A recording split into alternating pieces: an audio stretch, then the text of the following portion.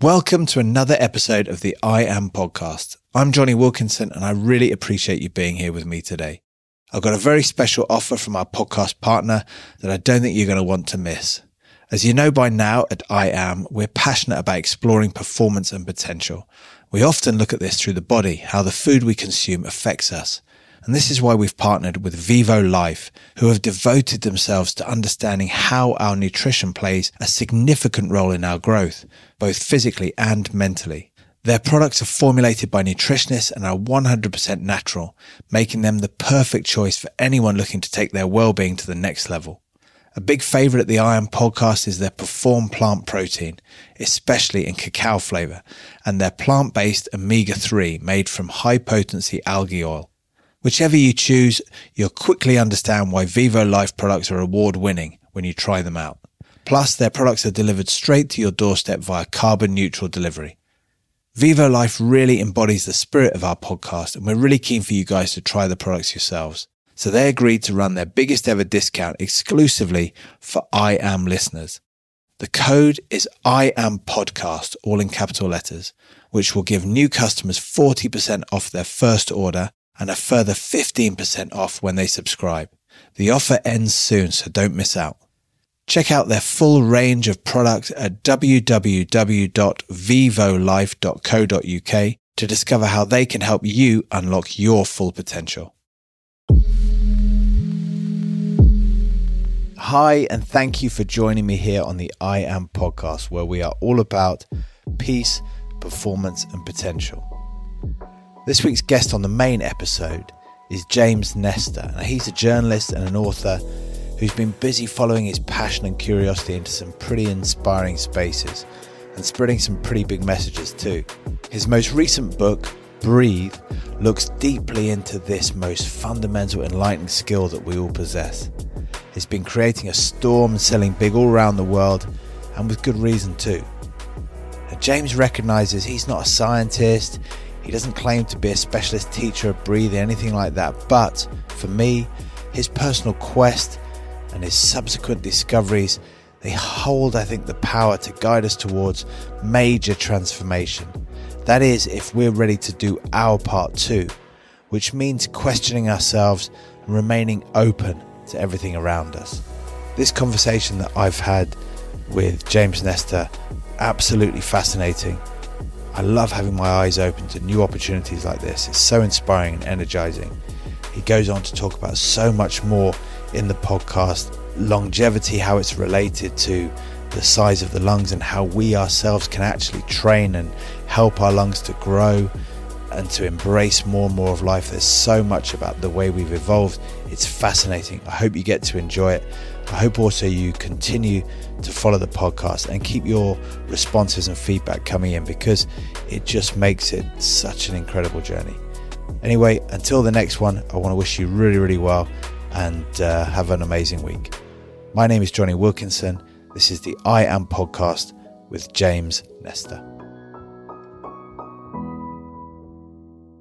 James Nestor, thank you so much for joining me. Amazing to have you on this podcast, and really excited about everything that we've got to discuss. This podcast is about human potential, and I think your speciality, all the work you've put in and devoted yourself to, is a massive, massive part of that. So first of all, hi, how are you? And good to have you with us. Doing all right. How are you? Yeah, very good. Thank you. Good. Thanks for coming on the podcast. And so would you mind giving us a little bit of a background your way, how you want to present yourself, just in terms of how you've come to be here and be looking into the things you're looking into and clearly so passionate about? Well, there's the long story and the short story. I guess I'll give you the medium story, and you can just nod if I'm dragging on too long.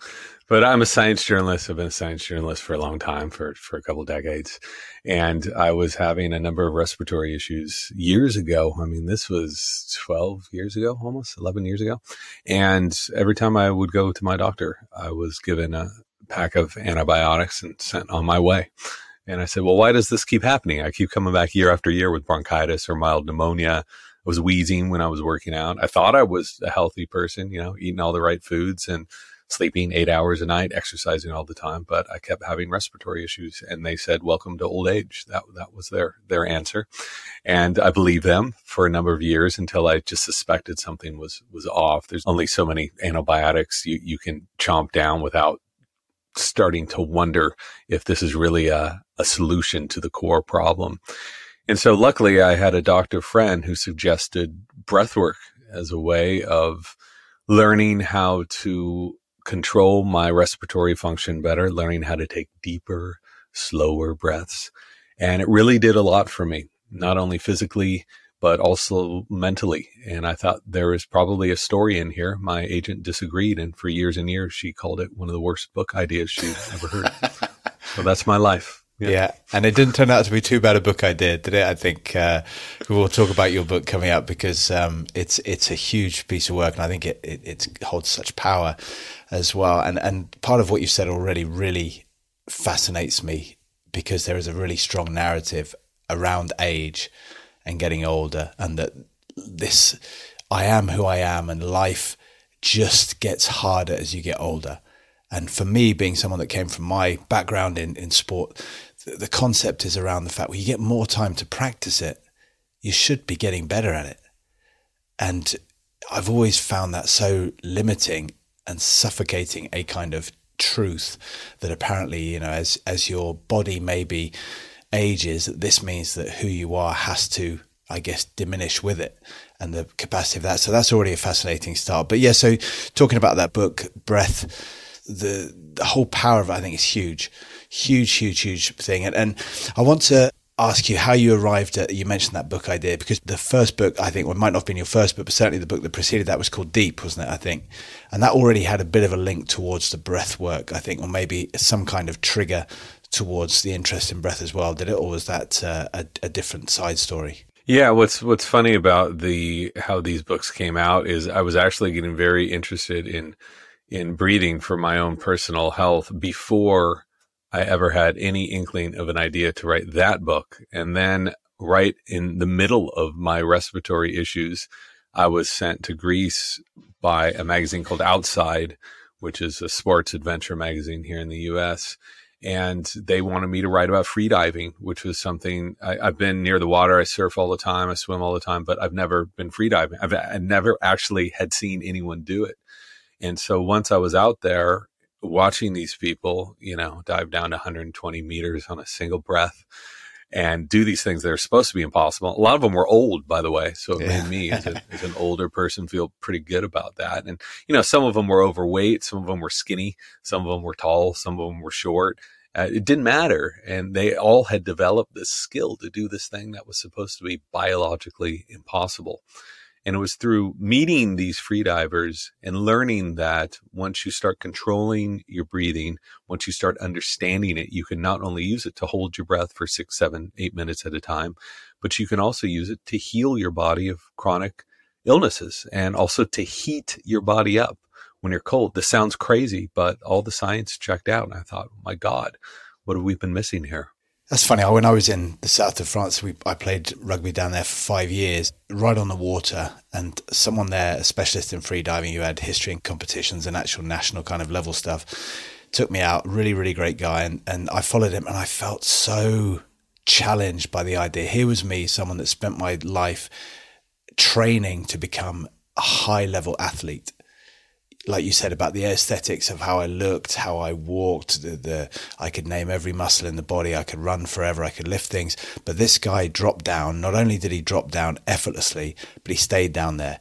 And by the time I got down to where the fish were to have a look, I had to go back up to get a breath. I couldn't even stay long enough to even check it out. And here, when I went down and came back up 3 or 4 times, he was still down there beckoning me down to say, come down, but come and have a look. And like you said, they're not built in this cultural or conventional sort of idea we have of what fit and healthy looks like. And a lot of my journey behind this podcast is realizing that, yes, I was fit and functional in a certain way, but not at all healthy. And I'm wondering about the power of the breath in that health. And part of that health and well-being with looking at potential is looking at the evolution of health and well-being, and the limitless nature of it, which I think is the most fascinating part. And breathing for me, with its spiritual roots in terms of all this, the capacity to enter new dimensions of experience through the breath work, through the awareness of the breath, through that kind of mix of complete relaxation and de-stressing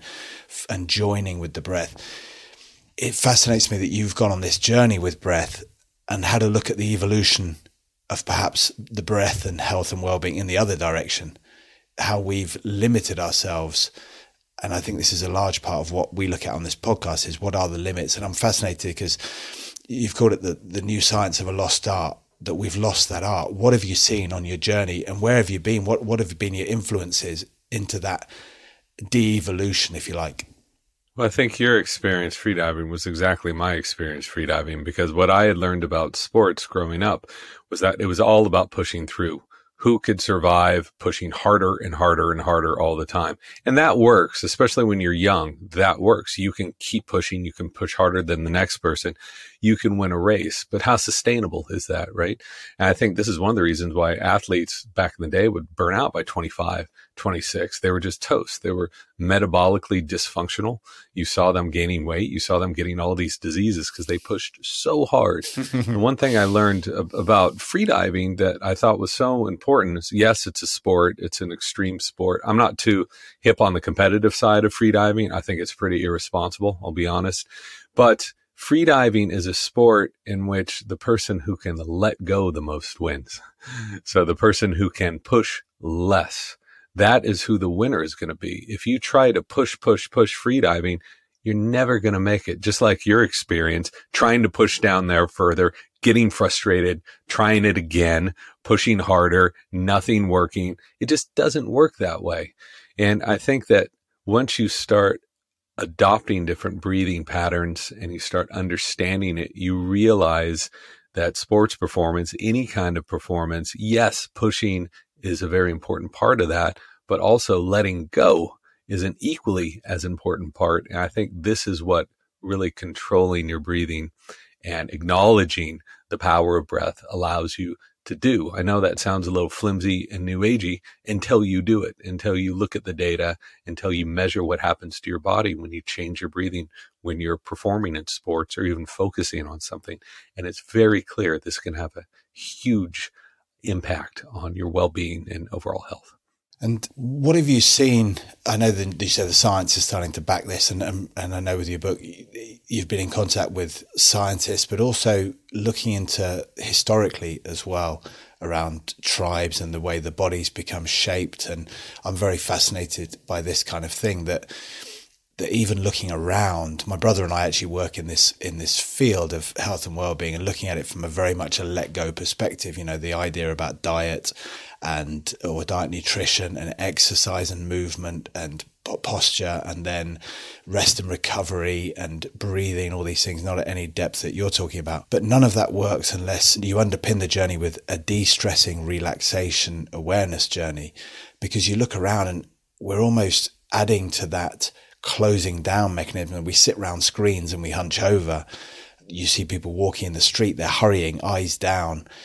The very nature of that is to say, you know, if you said to someone, take a deep breath, no one leans forward and hunches over and kind of, you know, tucks their head between their knees. But we are almost bracing for this constant hit, this survival, as you mentioned. And I'm wondering, what have you seen historically that's shown to be part of this movement? You know, what's the evidence we can see for this kind of, I guess, conditioning away from optimum breathing? Well, I think if you look at the environment in which we live today, it resembles nothing in the way that we evolved in, right? We're so completely divorced from the environment in which the human body naturally evolved. It wasn't that long ago that we were just naturally having to walk 10,000 steps a day without counting it on a pedometer. It wasn't that long ago that we were always eating whole foods because those were the only foods that were around. You know, it wasn't that long ago that we were really paying attention to our posture, because if your posture was toast, you couldn't work out in a field. And if you couldn't work out in a field, you couldn't get any food. So one of the most fascinating things that I discovered working with anthropologists and working with other scientists was to find these populations of indigenous people who still didn't have all the mod cons that we have today. They weren't in front of screens all day. They don't have electricity, and they don't have respiratory issues. They don't have heart disease. They don't have diabetes. They don't have lower back problems. They don't have foot problems. They don't have any of the vast majority of issues that all of us, almost all of us, are contending with today. And it wasn't because they were put on some prescribed fitness program. It's because they weren't around all the crap that we're surrounded by all the time, and all the stressors, be that stressors from artificial light, or stressors from having to sit in front of a computer for 10 hours a day like I do, or stressors from having pollen and pollution in the air everywhere you go.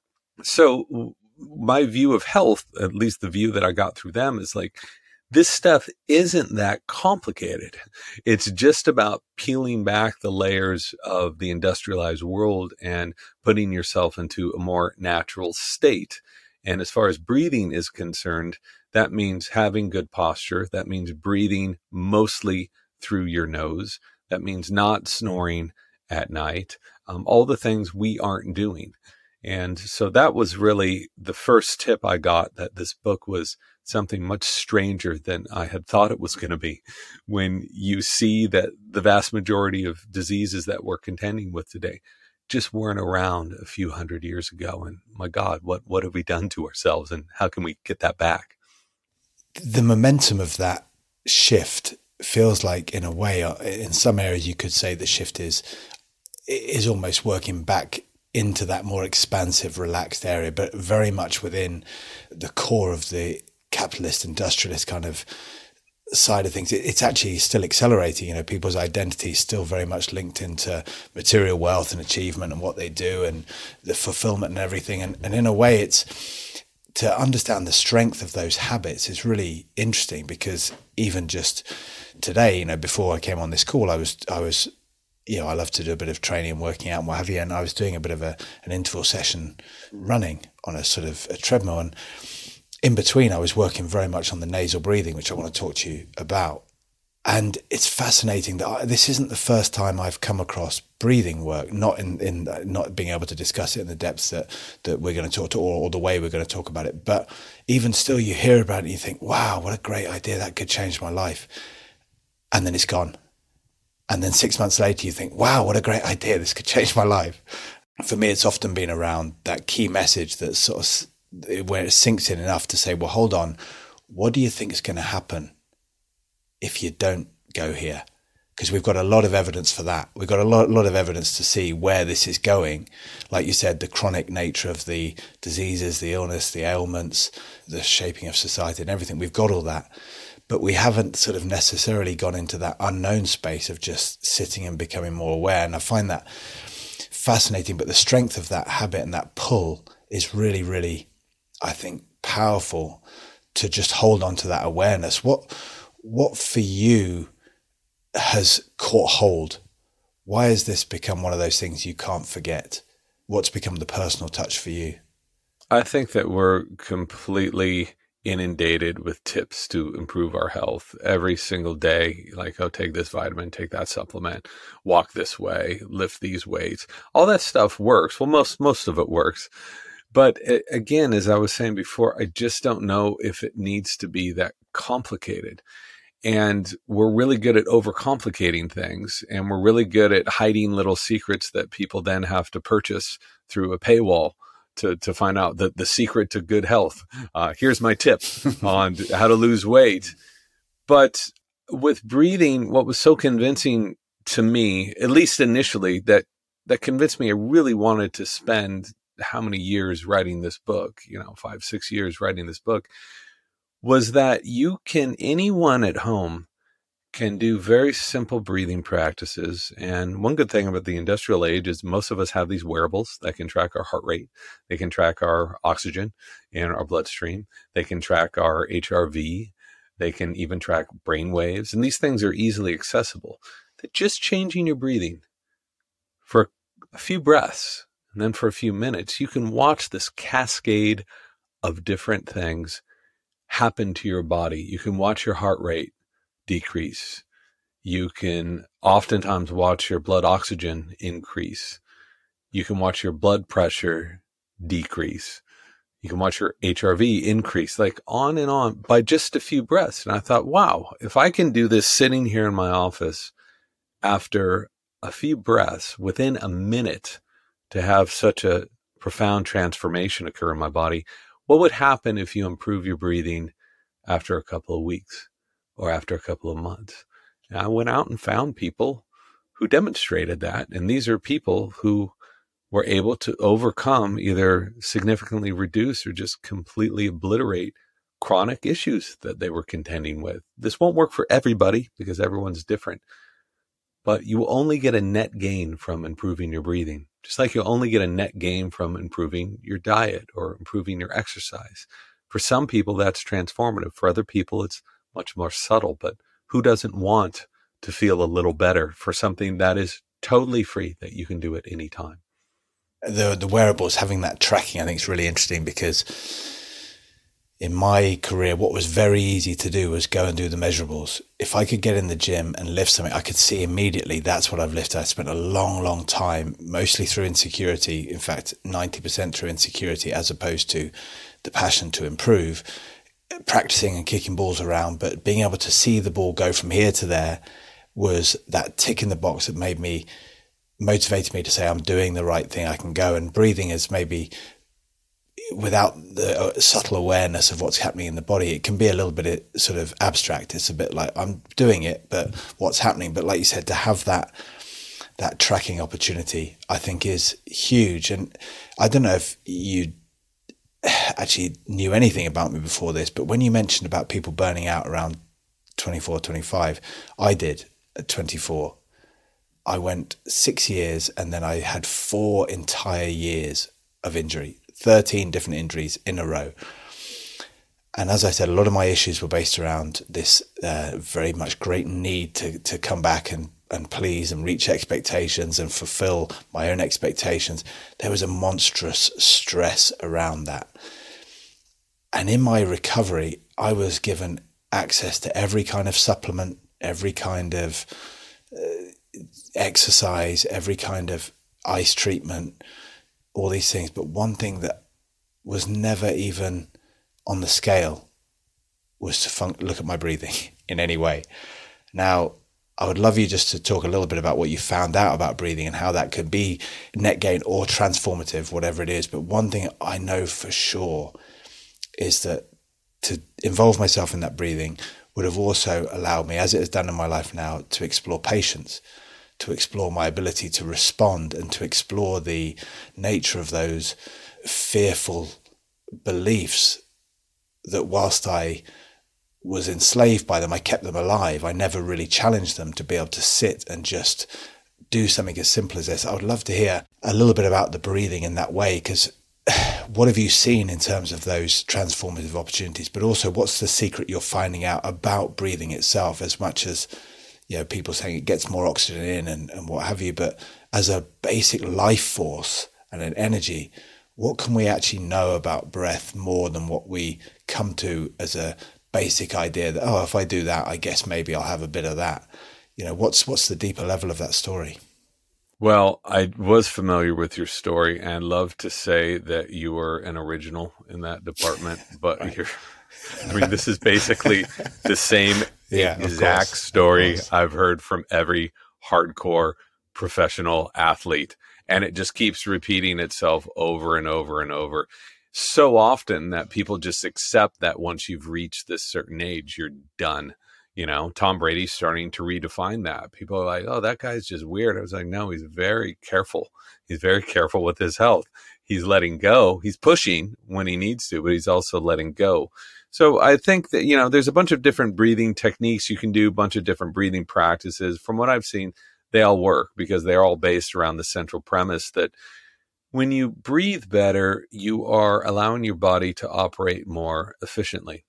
And so it doesn't matter if you're out on the pitch playing sports. It doesn't matter if you're at home watching Netflix. You want your body to be operating at an efficient level. Why do you want to overtax your body unnecessarily? Why would you want to be over breathing when you're performing to make your heart rate go up, to make you more tired sooner because you're just constantly overdoing it. You don't want to do that. So all of these breathing techniques are allowing you to understand what your metabolic needs are and to match your breathing to those needs. We're told to constantly overdo it. Like breathing more gives you more oxygen, right? I want more oxygen. Totally false. You can actually deny yourself of adequate oxygen by overbreathing, especially when you're working out. So it ties back into a lot of that push, push, push thing. If you start letting go, even at levels of very intense performance, you can actually gain more endurance. You can gain more efficiency. And again, I can tell you a zillion different ways to do this, but they're all means to the same ends, which is not to overtax your body unnecessarily and allow your body to properly recover and perform within that very closed system of efficiency. Yeah, that's really, really interesting, because one thing I'm finding out as a coach now, and I coach very much through this exploration as opposed to the old formulaic idea of 1 + 1 = 2 and add a bit more and add a bit more, as you're talking about, the kind of path of greater resistance, but actually to find that path of least resistance. And with that effortlessness, which I think is an expression of genius often, is kind of interesting. You see it in sprinters being told when they want to go harder in that last 50, they're told just relax. And the whole concept in your mind is, but if I do that, I'm done. But it's like, just see what happens. Same with boxing. It's that kind of, look, relax, find the rhythm, find that tempo, that natural tempo, that balance as you're talking about. And I see it in very much in what I coach as well, that there's that balance about bringing that intensity, that pushing you're talking about, through the intention and the desire and the energy, but actually from a physical perspective, finding that equilibrium, that balance where you aren't forcing it. And that's fascinating.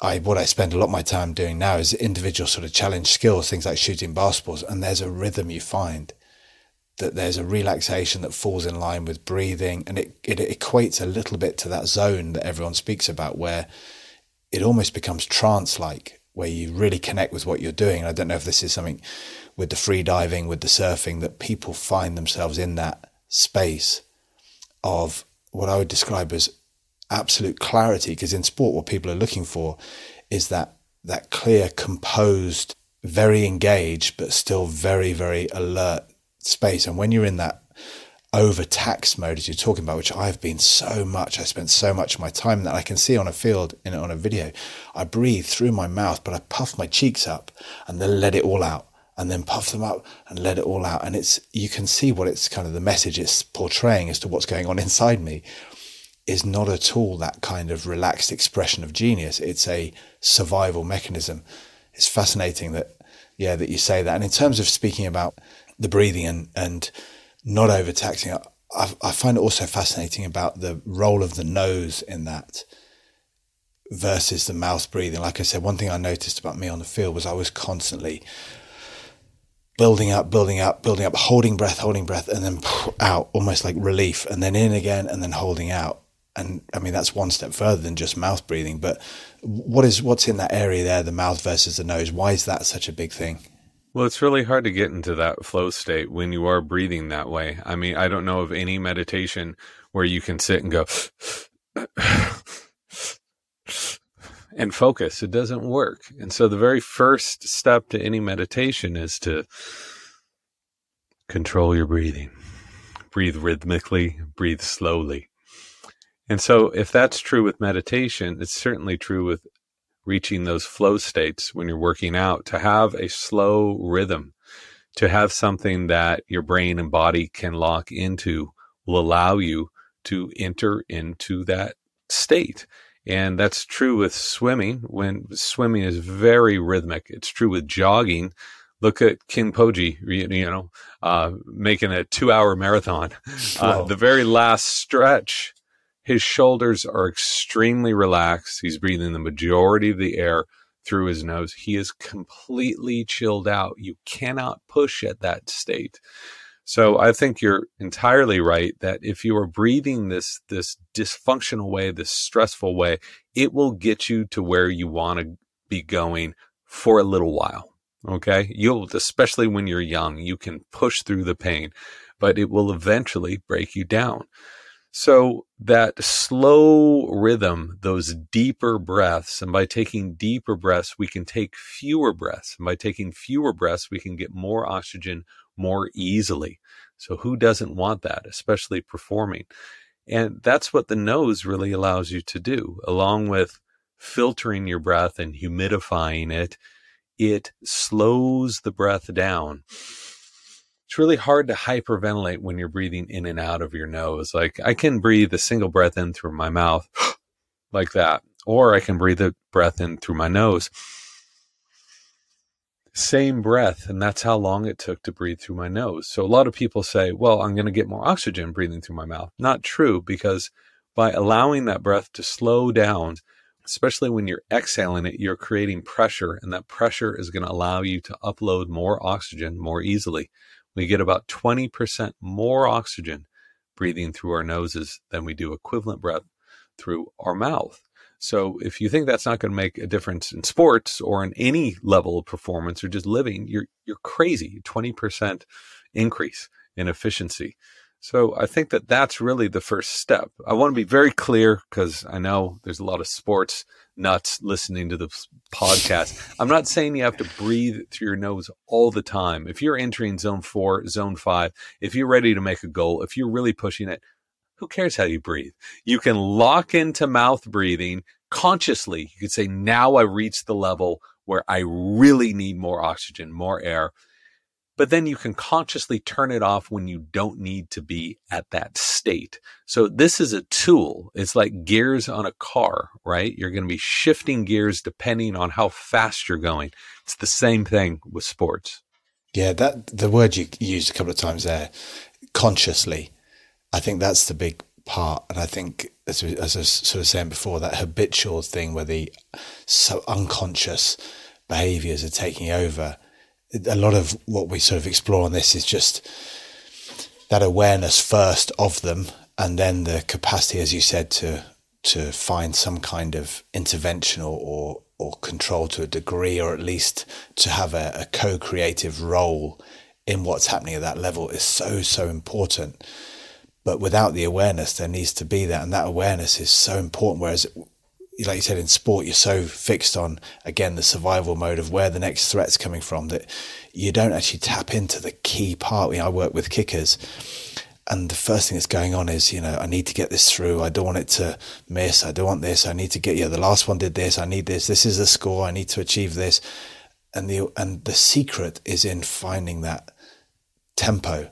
And the tempo is always less and slower than what you think it needs to be, because there's this kind of built-in understanding that I need to put in so much to get so much out.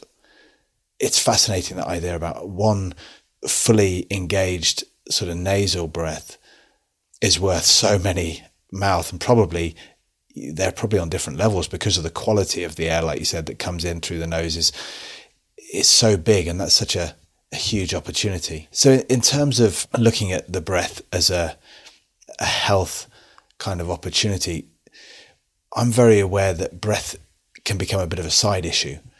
It's kind of like, right, well, I've got to do my diet, I've got to do this. What puts breath for you at the top? What puts breath for you at the beginning?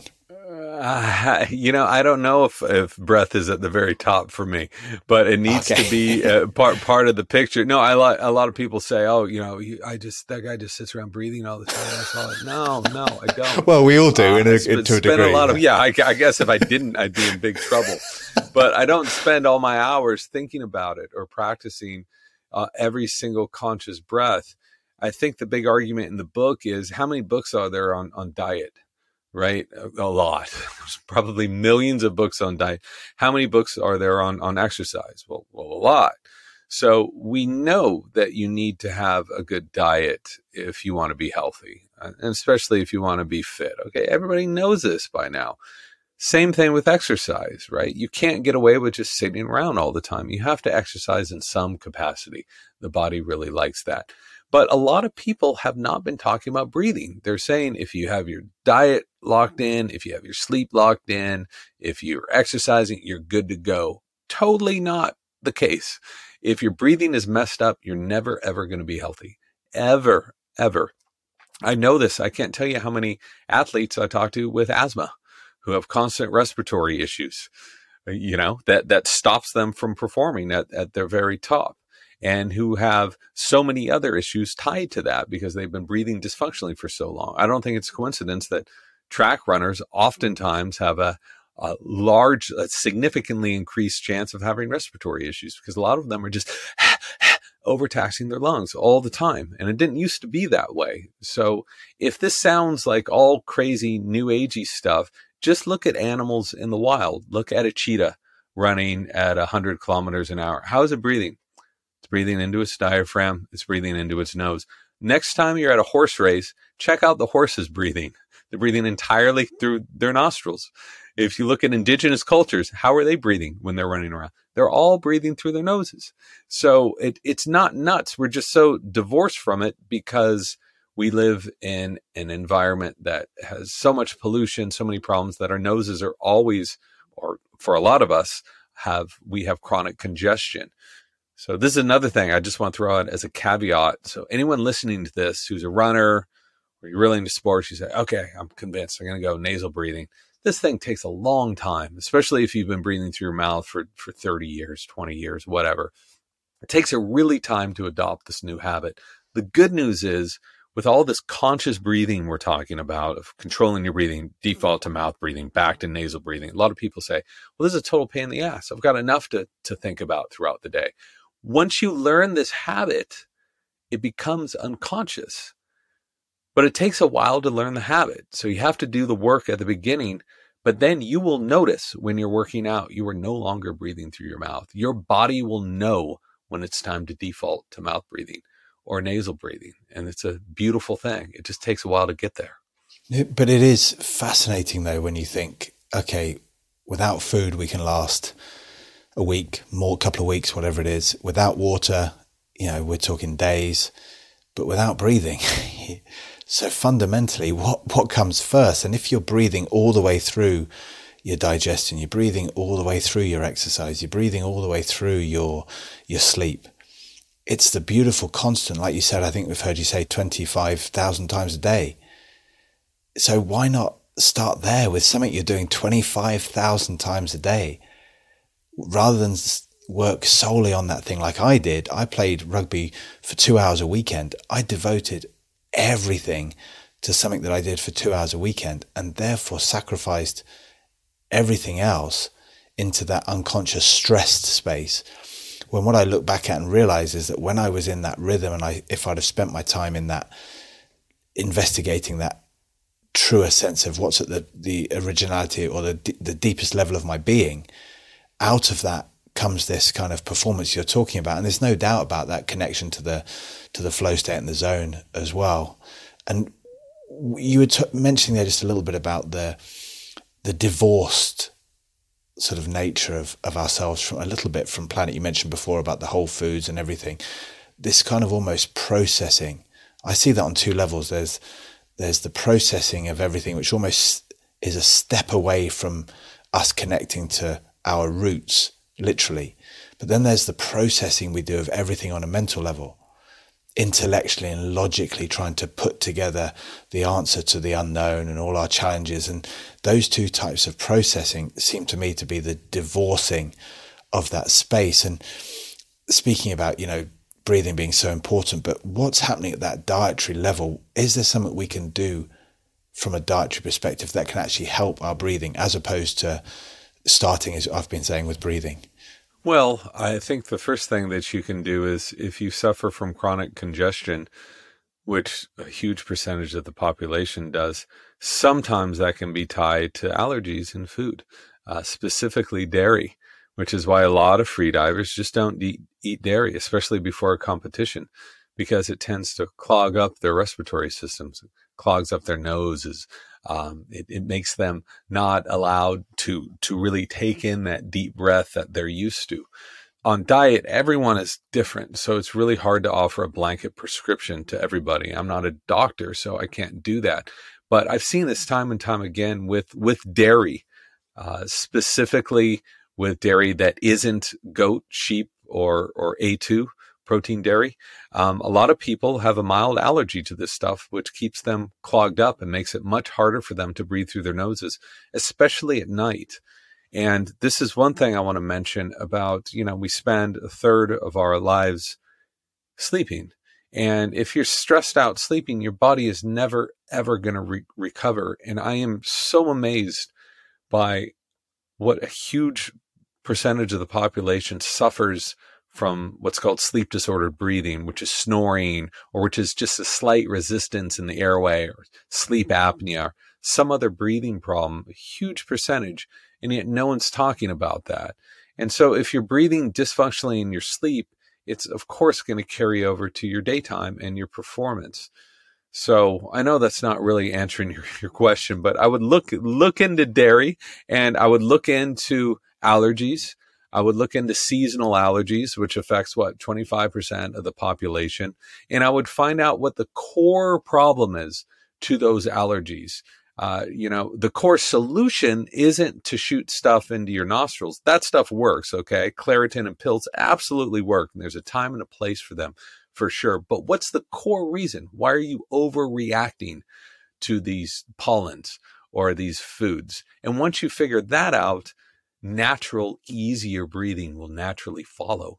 And with regard to, I think that divorcing feeling for me is as I become more and have done I can picture it now career-wise or outside of sport, when I'm in that processing state, I'm heavily mentally trying to think my way through life instead of that, as we're speaking about the breathing, the trance-like kind of almost flow state engagement with it.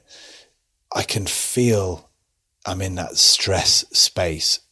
And I'm quite fascinated also in terms of how much maybe people are starting to recognize that the dis-ease, the imbalance, is that chronic, constant stressing of the body, and how much breathing, as we were talking about that transformative nature, and maybe just the de-stressing capacity of it is going to be transformative for when our entire reality is based upon this idea that this is what life looks like. As we said before, this is what getting old looks like. When actually I think what the actual narrative is based on is this is what stressing looks like. And I think the transformative opportunity is there. Imagine if you didn't stress. Now, this is so easy for me to say because there'll be people listening to this and people not listening to this who are facing ridiculous challenges in all kinds of ways. And of course, it's not a comment that everyone should be doing this, but it is an interesting concept. I used this story a couple of times. I spoke to a sort of enlightened yogi who was saying that they slept only a couple of hours a night. And when asked, well, how do you recover? The answer was, well, recover from what? And it's a beautiful concept that we don't factor into our thinking because we're so based on this. The world is this is how it is, and survival is the way through. What are you seeing in terms of that dis-ease and that breathing kind of relationship? Well, I think that's a beautiful quote from the yogis, and it reminds me of like the quotes that I've heard on diet. A lot of people think that they can just eat like crap for a long time, reboot for a couple of weeks on a diet and go back to retoxing. You can do that. I guess it works to keep your weight in order, but it's not necessarily good for your body. If you're constantly eating well, there's no such thing called a diet. You're not, and January 1st comes around, you're not like, oh my God, I have to do my cleanse that I'm going to tell everyone about, everywhere I go. You don't have to do that because you're constantly nurturing your body. And we get most of our energy from breathing, not from food, not from drink, from breathing. And so if you're not getting that efficiently, if you're stressing yourself out throughout the day, yeah, you can stop for 20 minutes a day and do breathing exercises. This is what most people do. And they say, okay, I'm good to go. Now I'm going to go back and get stressed out again and just be on with my day. And I'll just wait for those 20 minutes. And, that 20 minutes helps, but it's not fixing the core issue. And this is why yogis don't really need to do breathing exercises. People who don't live in an industrialized environment don't need to do breathing exercises because they're breathing in this very nurturing way throughout the day. It reminds me when I met someone, I was in India, and I was like, none of these people do yoga. The only people doing yoga are the gringos, or it's everyone from like the US and England and Germany. These are the only people showing up for yoga classes. The locals are like, well, we don't need to do that because throughout the day, we're doing natural yoga poses in everything we do. And you watch the flow of these people walking. You watch how they cook. You watch how they get onto a bus. And it's just completely different than this aggro, elbows out, aggressive way of dealing with every moment. So one trick that worked for me, I have no idea if it's going to work for you or any of the listeners, but it worked for me, and it's free and it's really easy. Okay. Is I have to sit in front of a computer most days for hours at a time. That's the reality of my job. And I get stressed out like anyone else, especially if I've forgotten a password. Oh, they changed the password, like all the crap that we have to deal with day to day.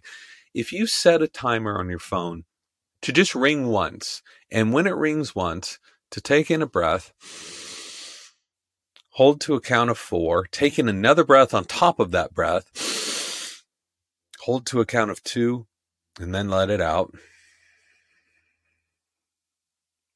So again, let's take in a breath, hold to a count of 4, take in another breath, hold to a count of 2, and let it out. Do this pattern about 3 to 4 times. You can continue working while you're doing this. You can answer your emails, you can remember your password, whatever. And I think you're going to notice something happen to your body. A lot of that stress that is building up will tend to dissipate and come back into your control. And so if people want to do that, they are invited to do that. If you don't want to do it, then don't do it. But little tricks like that, I think, are as effective as, getting a breathing certification somewhere else, even though those are very helpful. But I think you start with the very simple things first and see how that works for you. The idea about doing your 20 minutes breathing at the end of each day, I agree, there's definitely benefit in it, but it does remind me of getting home at the end of a day doing whatever you're doing and flopping down on the sofa or whatever is your thing and saying, oh God, I've had such a long day. And then I'm going to do my relaxing. When actually that real-time awareness of saying, hold on, I can feel now that I'm slightly stressed. I can do my relaxation during the day. Like you said, exactly like those, the people in different cultures maybe who have a different idea. Because I guess a lot of those people you're talking about are not necessarily, blessed with enormous wealth and stacks of food. They still have their stresses. You could easily say, well, they could be saying, oh my God, what about this? But the understanding is, well, this I have, this body, this life force, this life opportunity. What can come before that? It's a bit like the mask on the plane. You put the mask over you before you put your mask over everyone else. It's like before you do anything, before you go and work to try to perform, well, what's underneath that performance? Well, this life, this piece of life. And how do we nurture, as you said, that piece of life rather than nurture the identity? And I think that part that's absolutely, the quote from the yogi is brilliant for me, but just hearing that is also amazing, because even when we do the yoga, we turn it into a competition. Again, just like the fasting or the detoxification is another thing to take a photo of because I'm doing this pose, as opposed to what's so beautifully effective in other ways. Wow, that's really cool. So something else that's really, really interested me about the diet side of things, mentioning that real-time stress awareness instead of the end of the day reminds me a little bit of that. Okay, I'm going to get to retirement and then I'm going to do my enjoying life. And it's always a bit like, oh, well, God, this would have been good to have done some during. The power of breathing to bring us back to the now, in the moment, you've mentioned things like that exercise you gave us there. I've heard you mention before things about box breathing, or the 4-4-6-2 count, I think it was. Things like that I find fascinating also, because it's when you're doing a breathing exercise or you're engaging in breathing, it's very difficult to be worrying about something else when you're very much focused on that core kind of bodily sort of function or whatever it is. And also it's kind of like, if you hold your breath for a long time, you're not really going to think about anything else too much whilst you're kind of working on that. But also there's this idea about this finding around the lung capacity and the lung size, which I find astounding. And I think we're almost building a picture here of how can we not get interested in breath when we're hearing these things. Would you mind sort of unfolding that one for us a bit around what's been found in that lung area? So after around the age of 30, we'll lose pulmonary function. Our lungs will start getting smaller, and women are especially hit hard by this. By the time we get to about 75 to 80, we'll have the same lung capacity as we did when we were 14 or 15 years old. So it really drops off precipitously. But the one good thing about the lungs is you can change them at any age.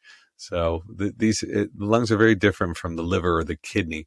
But by doing constant practice and lung expansion activities, you can actually inhibit that shrinkage, that entropy of the lungs. And it's no coincidence that all yoga is a breathing practice and a stretching practice that is focused on respiration, that is focused on the lungs. And there's been a ton of research, various studies that have looked at lung size and lung health and longevity. And what they found is the larger your lungs are, the longer you're going to live. That's what the data is telling us. So, which makes sense. Are you saying that the evidence that we would like to see, which some people tend to go by, but the size of your biceps is not the same thing? That doesn't lead to longevity, because we're doubling down on that. That study has yet to be done. I'm sure some very smart person is out there measuring biceps over the years for the next 70 years and seeing if the dudes who are more ripped live longer. No one knows as of now, but what we do know is lung size is extremely important. And of course it is. Like, if you think about it, the time when you really need to conserve your energy, the time that you don't want to be wasting your body away and constantly overtaxing yourself, is when you're older, when you're more susceptible to problems, when your body isn't as strong as it was. So why would you want to be breathing like this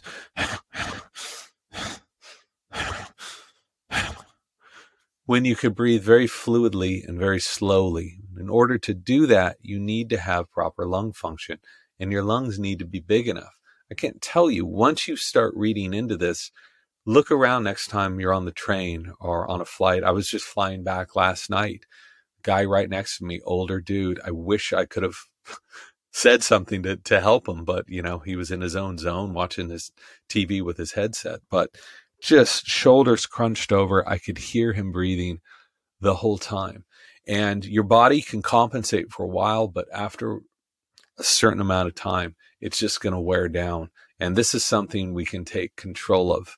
And again, the science is so clear that the less stress you have in your body, the more efficiently it's running, the better off you're going to be at defending yourself against chronic illnesses and restoring your health.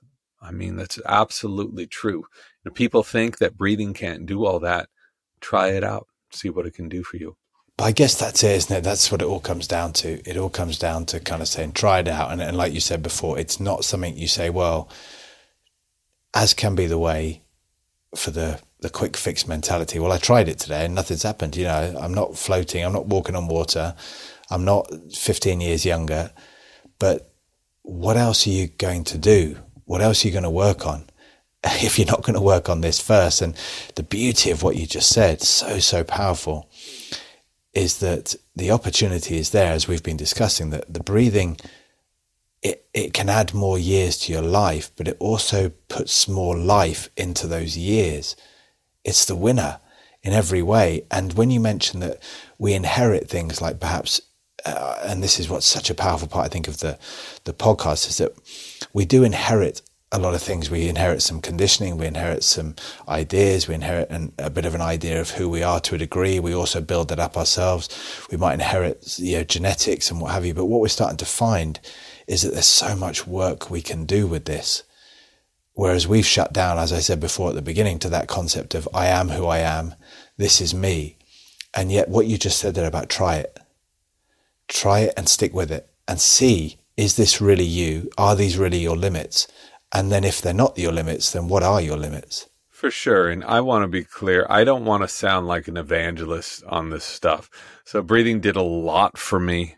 I've met at this time probably hundreds to thousands of people who really transformed their health. But I also want to state that I'm a reporter, first and foremost. I'm a journalist. I went out into the field. I talked to dozens and dozens and dozens of leading researchers into the field. I looked over thousands of scientific studies, and this is what the science says. So you can take this information and say, it's a bunch of BS. I don't want to do it. And I don't care. That's fine. But my job is to provide the information. You can make your own decision on what you want to do. I hate when people yell at me, oh, you can't eat that. Oh, you're out to dinner and some dude is there telling you about the oxalate content and the sweet potatoes you're eating. I understand that stuff's important. There's a time and a place, but I don't want someone harping at me. You can look at the science here. You can see how it can help you out. You can also look at how much this is going to cost to adopt throughout your day. And the answer is $0. Or £0 or €0, wherever you are. So I'm excited about this stuff. It's done a lot for me. I was just at a conference on Saturday. People's lives have been totally transformed. People who had asthma no longer have asthma. People who had hypertension no longer have it. I keep hearing these stories that just echoes over and over and over again. And I think that this is a more responsible way of distributing information about health is not to tell people, but all I think people deserve is an option. I was not given options when I came in complaining about having bronchitis, right? It's antibiotics. That is the only thing you can do. Now get out of here. So if you have options, then you can make up your mind as to which path you want to go into. And a lot of breathing is complementary to what you're doing already. So it can be a good fit. I think that's kind of the beauty of this for me. One thing to say is, you might say you're not an absolute evangelist, or this is, you're a reporter, whatever. I could say that, I'm the guy that used to kick some balls around for a living. But what you have is you have a powerful message underpinned by a devoted or just a devotion to it. And it's an offering, and it's an incredibly powerful offering, of which it can simply be there for people to come to now, to come back to find. It isn't something you ram down. Excuse the pun. It's not something you ram down someone's throat. You are almost saying, have a look at this, because I think whereas I don't think you can find a truth to anything with the individual nature of everyone, the unique nature of everyone. What you can do is say there's some, if you had to put your money down and say, where's my investment going to pay me in the now and in the future? We're not in a bad space here. If this was a stock market, we'd be like, this has got some legs, this one. The good news about breathing is it's different than, going on a diet where you're not going to see results for a few weeks or maybe even a few months. Like, I think about how many people have gone keto. That's really hard to do, like massive lifestyle change to go keto. And you're really only going to see those benefits after a few weeks. What's really cool about breathing is you can practice that breath in a few seconds. You can feel something happening. And if you're apprehensive and you're skeptical and you say, oh, it's called a placebo effect, that's what's happening. Measure what happens to your body and then breathe again. And you can see for yourself, especially at nighttime. This is just something I want to mention. You can breathe well in the day, and that'll make a huge difference for a lot of people, improving your breathing in the daytime. But if you're a snorer or if you have sleep apnea at night, all those improvements are going to go out the window. So you have to be looking at this stuff 24 hours, 7 days a week. How am I breathing? Am I breathing dysfunctionally at night? Do I snore? Do I have sleep apnea? Do I have sleep disordered breathing, upper airway resistance syndrome, any of those things? You have to focus on that. And that's the one thing I will be an evangelist about is this is a silent killer. It's finally getting some big press right now, and it's just going to blow the doors off of healthcare institutions because people keep having all of these chronic issues that are tied to their breathing at night, and no one's looking at it. And I think they should be looking at it more. Yeah, definitely. And I think going back to what we're saying is that if this thought process can come in just before which was a big one for me, how am I doing? What are people thinking of me? Am I succeeding? Well, before that question, how am I breathing? What if that came first? Because I think one of the interesting things we're talking about here is the breathing comes in conjunction almost as a silent partner of relaxation, of awareness, of patience, of slowing down, of coming back to yourself. All of these things, when you say, right, let's do that breathing exercise of breathe, hold, breathe again, and then release, you're kind of like, well, when you first take that on, you go straight to yourself. You go straight to the subtleties of what it feels like. You have to. And already it's a beautiful kind of almost in through the back door association with a deeper journey, which is to come back to that realization that actually before, this is something I think would be amazing a bit more in the education period, which is forever, but certainly in the younger moments have been like, we get so interested with what's happening around us without actually coming to us first to sort of learn about the creator, the perceiver, that we are. That's really huge. I wonder if just as a kind of like a little bit of a move on this, but something that fascinates me a little bit, if you looked too much at the role perhaps of accelerated conditioning that comes from the more traumatic events, the more extreme, intense reactions to things, because I know a lot of the breathing, when you talk about that transformative nature, can often result in releasing a lot of deeper stored emotion. And this, I know, I don't want you to feel like you're sort of like talking about something that you know, or whatever it is, but for me, I find that fascinating in that it's one of those things that comes in where you think, oh, I'll do some breathing, but actually when channeled, it can actually unlock things which may have been hidden or seem almost impossible to reach. Absolutely. And this is where I think breathing practices come in so handy. So, you know, it's a way of cleaning the plate and starting anew. And I hope I wasn't sounding too much like a critical jerk when I was like, you can't just do 20 minutes a day and think you're on with it. That 20 minutes a day is what has completely saved me in my work life over the past few years. So that's what I do. I also try to pay attention to how I'm breathing throughout the day, but I really look forward to that release.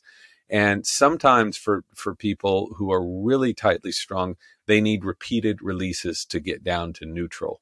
And so there are a number of different breathing practices you can do. There's Wim Hof method. A lot of people are doing that. This is great. Sudarshan Kriya, which is great. Pranayamas are great. Kriyas are great. You know, so I don't care which one you do because, again, they're all means to the same ends, which is it's taking this pressure release valve in your nervous system and it's blowing it off and allowing you to come back down to normal. People call it superhuman breathing and all this. No, I call it human breathing. This is our natural state, is not to be stressed out all the time. Our natural state is to be chilled out. And then when it's time to run into action, to be fully on, fully engaged, and then to turn it back off. I look at my dog, you know, running around. She'll sprint her ass off and then she'll come back and just be completely chilled out. Someone will come up to the door and she'll absolutely freak out and sound ferocious. 2 minutes later, she's asleep, right? I don't think humans have that ability anymore to turn this thing on and off like that, which I think we need to be able to do, which is why these 20-minute long sessions, you can do it for 10 minutes, 15 minutes, whatever, allows you to just go in and control the nervous system, turn it off, start again. Yeah, wow. Yeah, I mean, it's huge. And again, the most exciting part about this, I think, is that there isn't this kind of space, I think, yet where people are saying, oh, if you do this, this is what it looks like, which you get with the weight training. You know, if you do this, you'll put on this much muscle and you could look like this. It's very defined. But with breathing, it's almost like saying, look, you're heading into your own unknown a little bit with this. And I think that's exciting. And the best thing about being a sportsman in a way was the unknown of the job. You know, it wasn't kind of like each weekend had this feeling of like, who knows how this could go?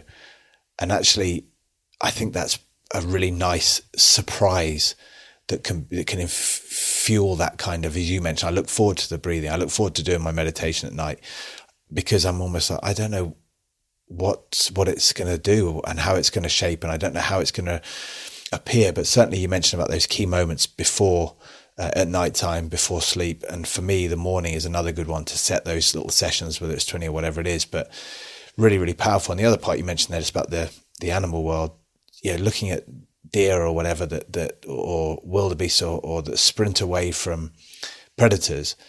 And then they quickly check their back and say, I think it's gone, brilliant. And then they just straight back to eating grass. And you're thinking, well, if that was a human, you know, the whole life is spent watching your back. And then, you know, you don't, if you do eat the grass, you eat it completely stressed. It's amazing.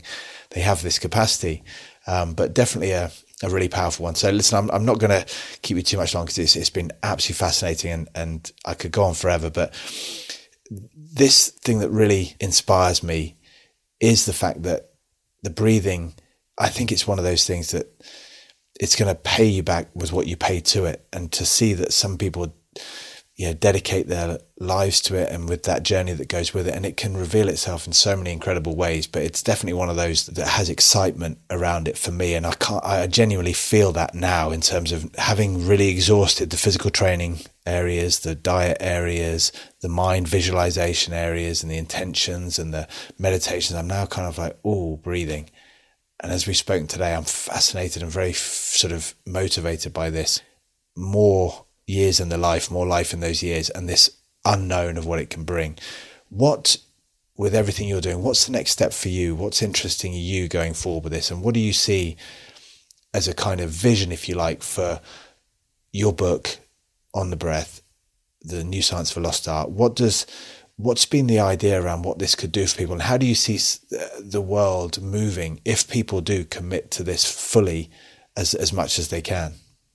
Well, I think everyone takes something different from it. Some people want to breathe better for sports performance. Some people want to breathe better for focus. Some people want to breathe better because they think they can increase their metabolism, lose more weight, and all that's fine. But we're all breathing all the time. So you mentioned this earlier on in our chat that if you're just focusing just a little bit of your time on how you're breathing, it can make a difference. You can start to move the needle a little ways. So, you know, everyone keeps asking me, they're like, you know, when's breath 2 coming out? We can't wait. It's never coming out. I spent enough years, you know, writing this book, and this is my book about breathing. And I hope that people can take some of the lessons that I learned that I just sort of regurgitated on the page as a journalist is wont to do, and to get benefit from it, because I certainly saw so many benefits from it. And it's irrefutable, the sciences at this time. So I guess that the good thing that's come out of it, I think this has a lot less to do with my book and a lot more to do with the fact that we're just coming off of a global pandemic that affected the respiratory system. So people got real interested in breathing all of a sudden, because I think that's only when we lose something that we want it back. I think that's what really kicked this into gear. But just like nutrition, just like exercise, I don't view this as some trend. You know, the ancients have been studying this stuff for thousands and thousands of years. Breathing is a fundamental part of health. And if you want to be healthy in other areas, you have to also be healthy in the way in which you're breathing. And who knows where it will take you personally. And I think that's the fun part of it. Definitely. Well, that's beautiful. I can't thank you enough. Thank you also for everything you've devoted yourself to, all your works, and for sharing all of it. Like you said, the message is a phenomenal one, a powerful one that people can look into, explore. And I think, I'm going to ask the people listening to this to report. I'd love to hear what, like you said, what's around the corner for them when you give that time to yourself and that time to your life force, which, like you said, provides far more energy than everything else around us. And especially what it can do for sleep and everyday engagement and all those things. So, James, thank you so much. I can't say it enough, but just brilliant. It's been amazing having you on, and good on you. Thanks a lot for having me. So that's it for another episode of I Am. It's brilliant to be sharing this unfolding experience with you all. If you'd like to get in touch with either me or the guest, then all the information you need is in the show notes. I welcome all and any feedback. I really want all of you to have a hand in guiding the feel of this show and the path of the conversation as well. So just keep them coming in. And until next time, I'm Jonny Wilkinson, and this has been I Am. This show is brought to you by Mags Creative. The executive producer is Megan Hill-Smith. Assistant producer is Alex Macy.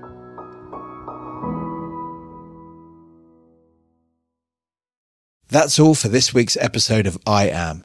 Before you go, a big thank you to Vivo Life, our podcast partner, who deliver affordable, natural and UK-made supplements straight to your door.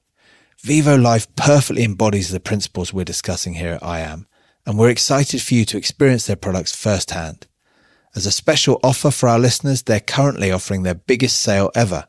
Use the code IAMPODCAST, all in capital letters, to receive 40% off your initial purchase and an additional 15% discount on subsequent orders with a subscription. Visit www.vivolife.co.uk to explore their complete range of products and discover how they can help you unleash your full potential.